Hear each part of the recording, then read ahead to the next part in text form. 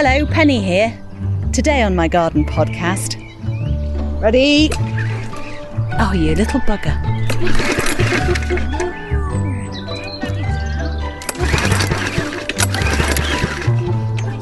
It's never done that. It always starts first time.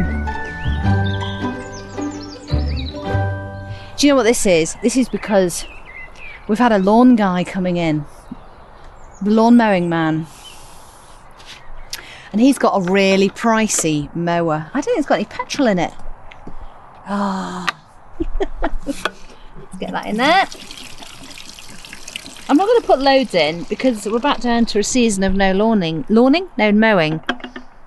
loads of petrol in there. Right, I'm a bit worried about this. So my little lovely Mountfield mower has been idling in the shed. I don't mean idling as in running like an engine. I mean it's been sat idle for ages because we treated ourselves to a guy who'd come and mow the lawn every 3 weeks for us because it was, as you might know, it's a massive garden, massive lawn, and he's just a lot better at it than we are. Oh yeah.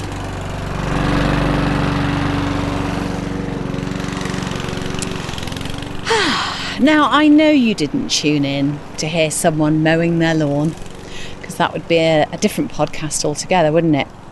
What I have started to do is mow the Corona Wildflower Meadow of Hope back, because it's the end of the season and it's all going to seed. Now, normally I'd have the back off the mower and I'd let the seeds of the cuttings fall back into the ground to support next year's growth, and they need a really good cold winter in the ground. So stick your wildflower meadow seeds in the ground now, they need to be cold, and then hopefully they'll spring forth in the spring. What's happened this year has been disappointing. Last year, it's the first year of the meadow. And you might remember from series 1, there was a Wildflower Meadow of Hope podcast in which I referred to myself as the Timote girl, skipping through in slow motion through a wildflower meadow, which is what my friend had hoped for me. It didn't really turn into that, but it was good enough though. We had poppies, daisies, cow parsley, I don't know, there was loads, like 15 varieties of wildflower, all doing their thing at different times of the summer and into the autumn. This year, however, it's been a completely different story. Having had really high hopes for it, it has absolutely transpired into nothing other than a lot of grass. So I've kept the back on the mower, I'm catching all the cuttings.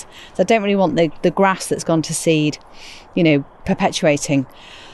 So it raises a question really as to what to do with it, and fingers crossed and into a third year would be a really good idea. And I'm going to put some wildflower seeds into it now and see if anything happens, if anything transpires next year, hopefully. And it's been a funny old summer, it really has. It's been a funny year weather-wise, so things haven't grown. Poppies, I have not seen anywhere. And they are easy come friends, aren't they? They are just turn up, they look fab. They're not exactly asking for a lot, and they've not been present at all. Even in patches where normally I see them, like on the side of the road, and in neighbours' gardens and that sort of thing, nothing. Similarly, traditionally good flowering plants like hydrangea, on all of the hydrangeas in my garden, I have not had one flower this year, which I find really odd. And so things have done well, things have done badly. We're still getting roses. The cosmos is still here. It's mid-October. Lovely. But really, isn't it time to get cold and die back now? So I don't know. I think there's just a bit of confusion going on with the plants and everything due to the climate. The weather that we had in June was particularly cold. August was a bit crap. And then we get really warm autumn. So anyway, I'm sure this is nothing particularly new to experienced gardeners, but this little strip of wildflower meadow, which is more like a cricket pitch sort of length. I don't mean the pitch as in the whole thing out to the boundary. I mean just like the wickety bit. Should have been beautiful. But it wasn't. It was just a bit green and dull and nothing. So anyway, I'm gonna mow it all back, start again, see what happens. Whatever it is, it's a surmountable problem. We'll just throw some more seeds in, or turn it over to a cut flower meadow, perhaps a cut flower garden. I really fancy that. I bought some lilies for myself from the supermarket. I know I probably sound like a heretic, sort of uneco-friendly, but I don't buy myself flowers very often, and I really fancied a nice smell of lilies in the house, and they smell gorgeous. But that's not to say that we couldn't grow our own next year and have a really nice supply of lovely flowers. So we'll see what we decide, see where the wind takes us, because the wind isn't really taking the seeds anywhere in this garden. Right then, going to get back to mowing back this grassy patch and tidying up a bit more around the garden as we close off the season. It's getting a bit darker now. And then hope for next year, of course, always hopeful for next year. Maybe those poppies and cornflower and beautiful daisies will all come back next year.